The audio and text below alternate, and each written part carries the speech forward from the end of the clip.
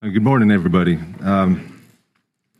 Half the crowd just said, "Who is this guy?" The other said, "Where's JD?" So that's okay. I've been there.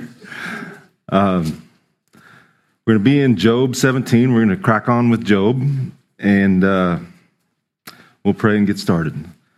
Father, we thank you for this time together. We thank you for this chance to give into your word and learn what you have to teach us. And we thank you for opening our hearts and preparing us with the music, and pray that you affect everyone in here today with your word. In Jesus' name, amen. So in chapter 17, before we begin, I'd like to do a short review, as we're about halfway through where Job is dealing with his friends. And and what I mean by that is the last 4 chapters, God, of course, speaks. In the first 2 chapters, we're told about the what's going to happen, the test that Job is enduring. And so from chapter 3 through chapter 37, we're about halfway through, and that's significant, and I'll get to that in a little bit. But so I'd like to review chapter 3, Job's complaint. You know, he's wondering what's happening to him. Chapters 4 and 5, Eliphaz answers, accuses, attacks, whatever you want to call it. 6 and 7, Job's answer, and he rebuts it. And chapter 8, it's Bildad's turn, so his buddies are kind of tag teaming on him. Chapter 9 and 10, Job responds and again rebuts. And chapter 11, it's Zophar's turn. Repent and all will be well. You know, they keep telling you you did something wrong, repent. Chapters 12, 13, and 14, Job responds again, but interestingly, chapter 13, we see for the first time Job prays.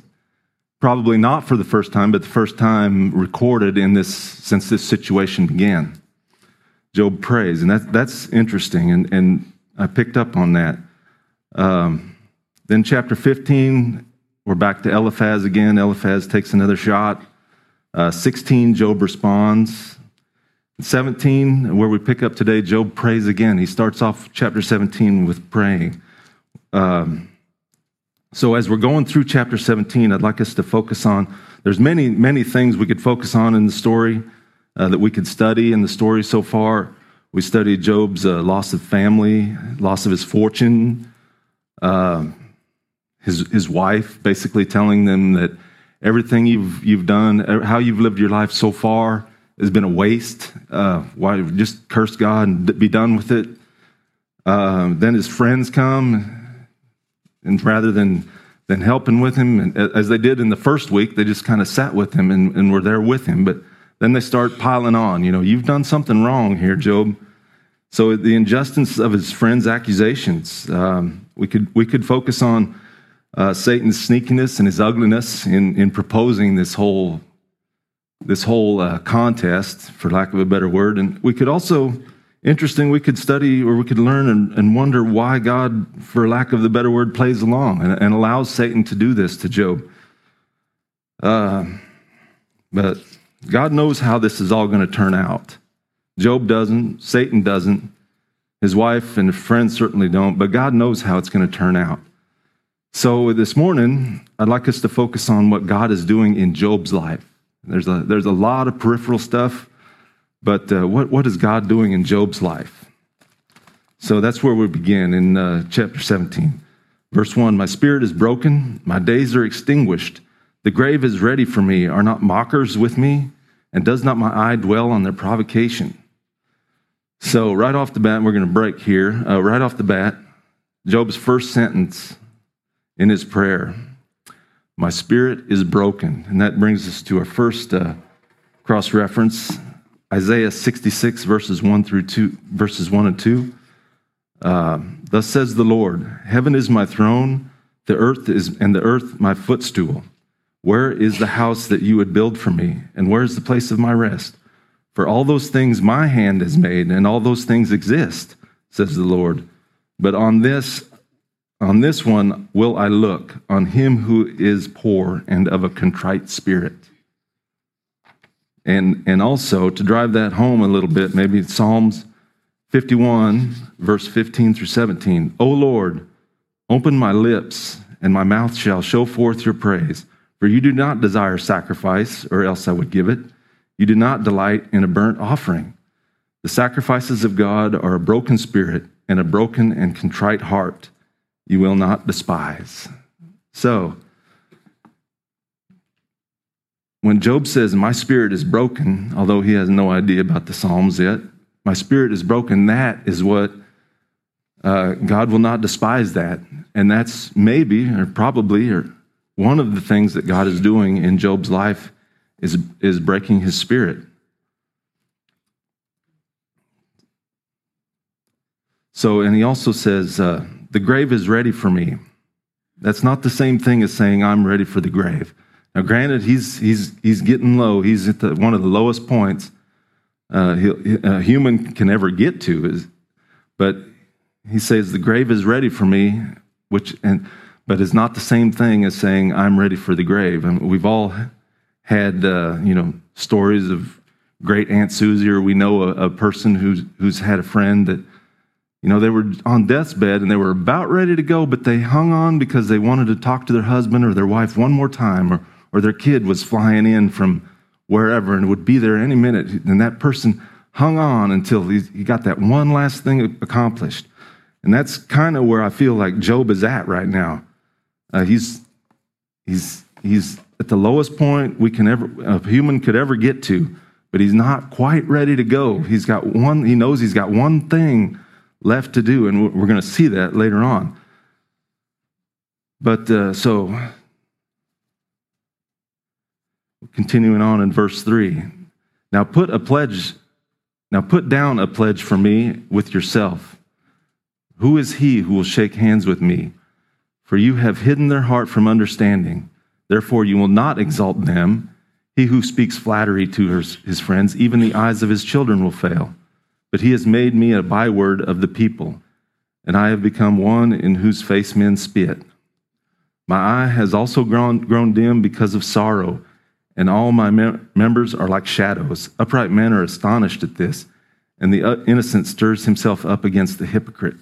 Yet the righteous will hold to his way, and he who has clean hands will be stronger and stronger.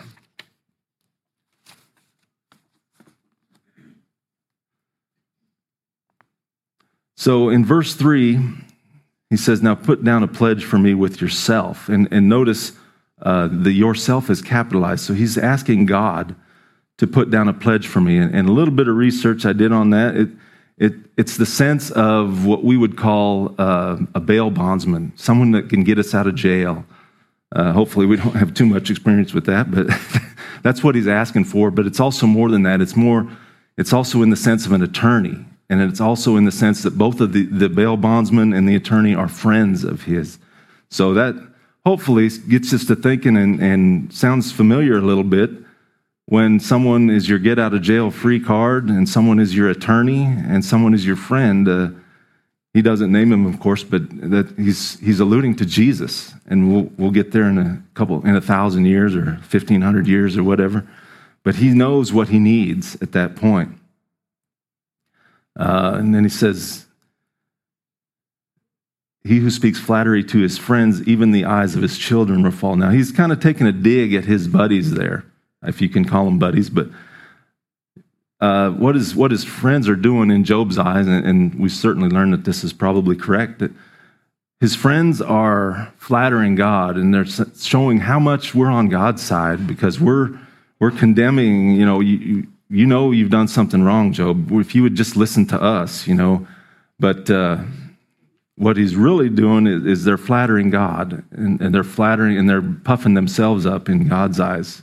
We're on God's side, and Job, you're if you need to listen to us in this. Of course, we know that's false because we have the benefit of the first two chapters. But so, and then to review a little bit, down in verse 8, the innocent stirs himself up against the hypocrite, yet the righteous will hold to his way, and he who has clean hands will be stronger and stronger. So, I'm sorry, I skipped ahead, but our next cross-reference is Job 32 through 33.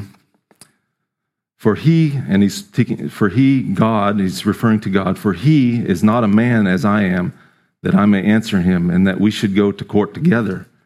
Nor is there any mediator between us who may lay his hand on us both. So back in chapter 9, God working through these situations in Job's life, Job has come to the realization of what he needs back in chapter 9. Oh, I need this mediator. I need this. Now in chapter 17, he comes out and as he's praying, he's asking God for this mediator. I need someone to put down a pledge for me. So he realizes back in chapter 9 what he needs.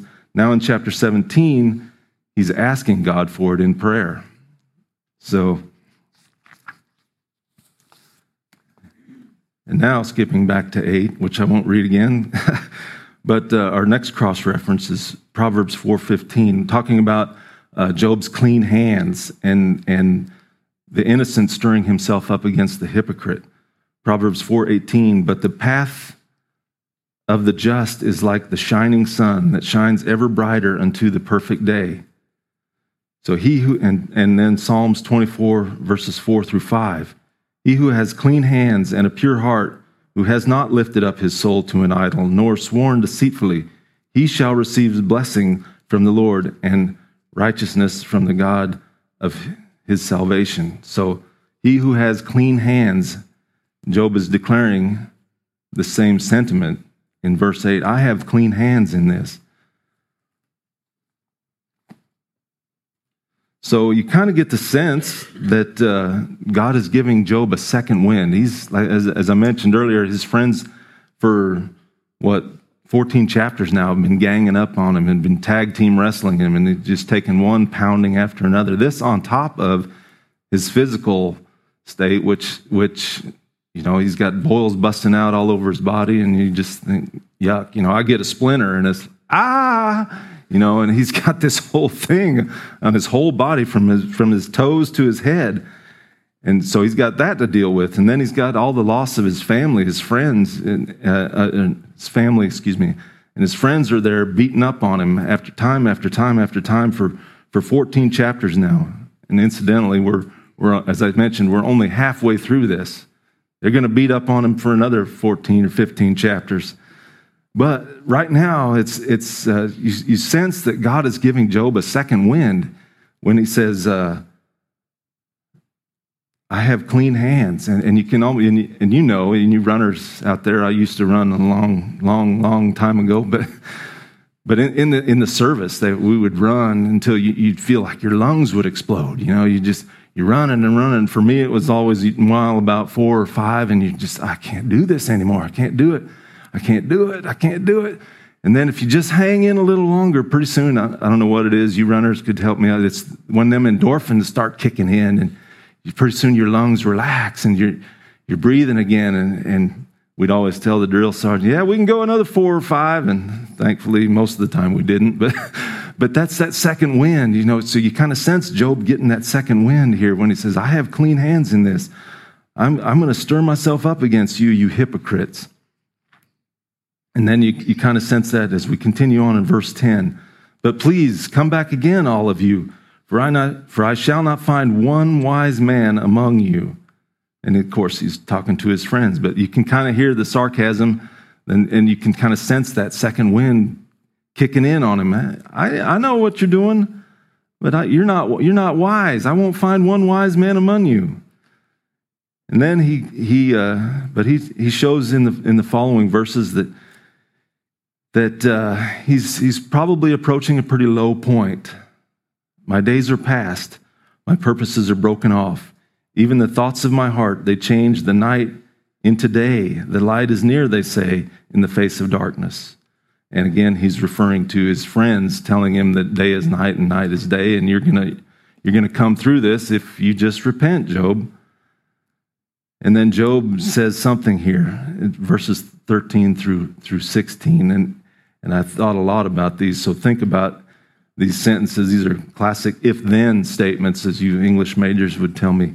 If I wait for the grave as my house, if I make my bed in the darkness, if I say to corruption, you are my father. And to interrupt corruption, of course, is the decay of our bodies. So he's talking about being in the grave. And to the worm, you are my mother and my sister. Of course, worms devouring the helping in the decomposition process. Where then is my hope? As for my hope, who can see it? Will they go down to the gates of Sheol? Shall we have rest together in the dust? Now,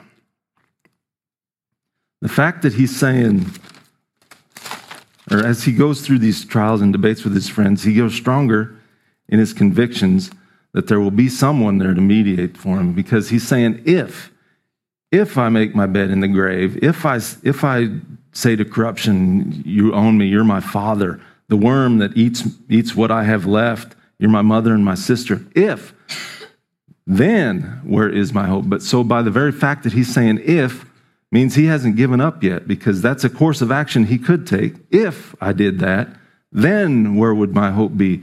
But instead, I'm not saying that, but if I were to say that, that's what would happen. I'm not saying that, so therefore, I have my hope. But if I were to say all these things, I would have no hope. So, maybe in all of these trials that he's gone through, and stuff that we can't even imagine, or very, very few of us can imagine, you know, our kids are gone, our wife has said, you're a loser. My friends are coming beating up on me. I can't even cook a steak anymore. I don't have any cattle. I don't have any camels. It's all been robbed from me. I got nothing. But one thing I have left is my hope. And that's the important thing. That's a lesson for all of us, regardless of what we have. And hopefully it doesn't take God stripping all that stuff away from us before we see that we need this hope.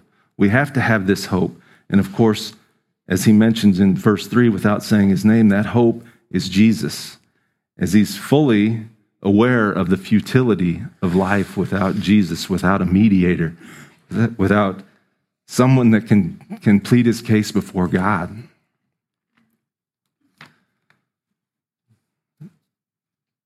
So I know this is a familiar verse to almost everybody, but refer to Romans 8, verse 28, and we know that all things work together for the good to those who love God, to those who are called according to his purpose.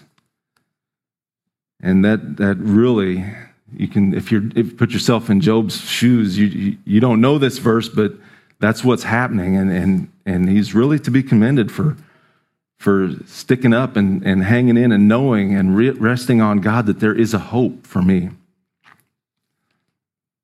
Now, as I mentioned, he has no idea about David writing the Psalms or Solomon in the Proverbs and Isaiah the prophet, and he certainly doesn't know about Paul writing to the Romans, but he knows what he needs. So we see Job living out these truths of these scriptures that we've cross-referenced today. And all things are eventually restored to Job. So there's the good news. And I know many of you have probably read the last 4 chapters and skip ahead, and that's great. So you know that all things, all of his stuff, and he has a new family, basically, and he's got all his cattle. In fact, twice as much of his fortune is restored than what he started with, which was significant.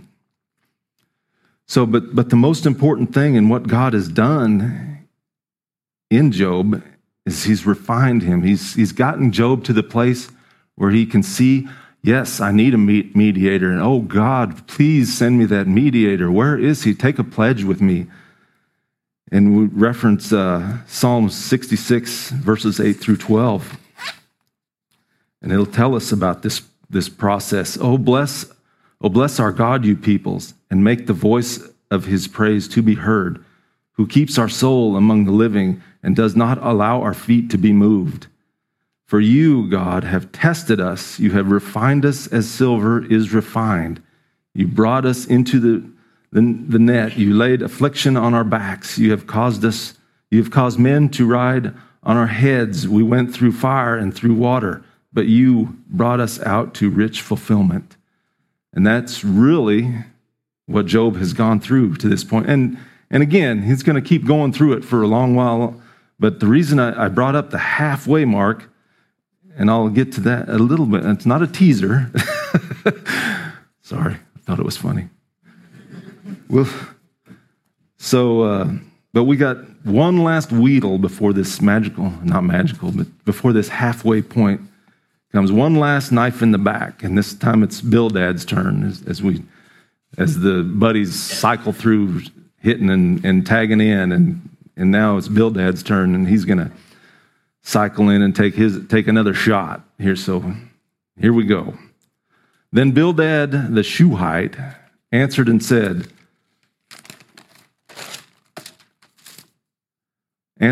"How long do you put an end to words? Gain understanding afterwards, and we will speak. Why are we counted as beasts and regarded as stupid in your sight? You who tear yourself in anger, shall the earth be forsaken for you, or shall the rock be removed from its place?" Again, you hate to say more of the same, but it's kind of more of the same, Job. You're still not seeing it our way. So let's go through this again. We've tried to tell you, you won't listen. You've sinned, you don't know God. You think you know so much, and you're our teacher, but you don't. So here we go again. The light of the wicked indeed goes out, and the flame of his fire does not shine. The light is dark in his tent, and his lamp beside him is put out. The steps of his strength are shortened, and his own counsel casts him down. For he is cast into a net by his own feet. What did we read in the Psalms? God is talking about the net. And he walks into a snare. The net takes him by the heel, and a snare lays hold of him. A noose is hidden for him on the ground, and a trap for him on the road. Terrors frighten him on every side and drive him to his feet. His strength is starved, and destruction is ready at his side. It devours patches of his skin. The firstborn of death devours his limbs. He is uprooted from the shelter of his tent, and they parade him before the king of terrors. They dwell in his tent who are none of his. Brimstone is scattered on his dwelling. His roots are dried out below, and his branch withers above. The memory of him perishes from the earth, and he has no name among the renowned. He is driven from light into darkness and chased out of the world. He has neither son nor posterity among his people, nor any remaining in his dwellings. Those in the west are astonished at his day, as those in the east are frightened. Surely such are the dwellings of the wicked, and this is the place of him who does not know God. So, again, it's more of the same. It's his buddies tagging in. It's Bildad in this time, but what Bildad, he's going off his observations. He's going off his insight. He, of course, and doesn't know that God has allowed this to happen in Job's life for a very important purpose. So Bildad, in this case, is just going by what Bildad sees. And some, or maybe all, of Bildad's observations are correct in what he sees, right? Verse 13, it devours patches of his skin. He can look at Job and see, yeah, patches of your skin are devoured. Verse 19, he has neither son nor posterity among his people, nor any remaining in his dwellings. Where's your kids at, Job? What happened to your kids? Where's your sons and daughters? What happened to him? He has no posterity. So those are correct observations, but his conclusions are wrong. Verse 17, the memory of him perishes from the earth, and he has no name among the renowned. And here it is, 3,000 years later, we're still learning from Job. His memory has not perished from the earth. In verse 21, such are the dwellings of the wicked, and this is the place of him who does not know God. Well, we know that's false from what God said back in chapter 1. He's upright, God says. So, there it is. Which brings us, and just a final thought about his three buddies, if you can call it that. Romans 12:15 and 16. Rejoice with those who rejoice, and weep with those who weep. Be of the same mind toward one another. Do not set your mind on high things, but associate with the humble. Do not be wise in your own opinion. And this is the sin of his three buddies. They're not weeping with Job, who's weeping. They're talk about kicking a guy when he's down. That's what they're doing.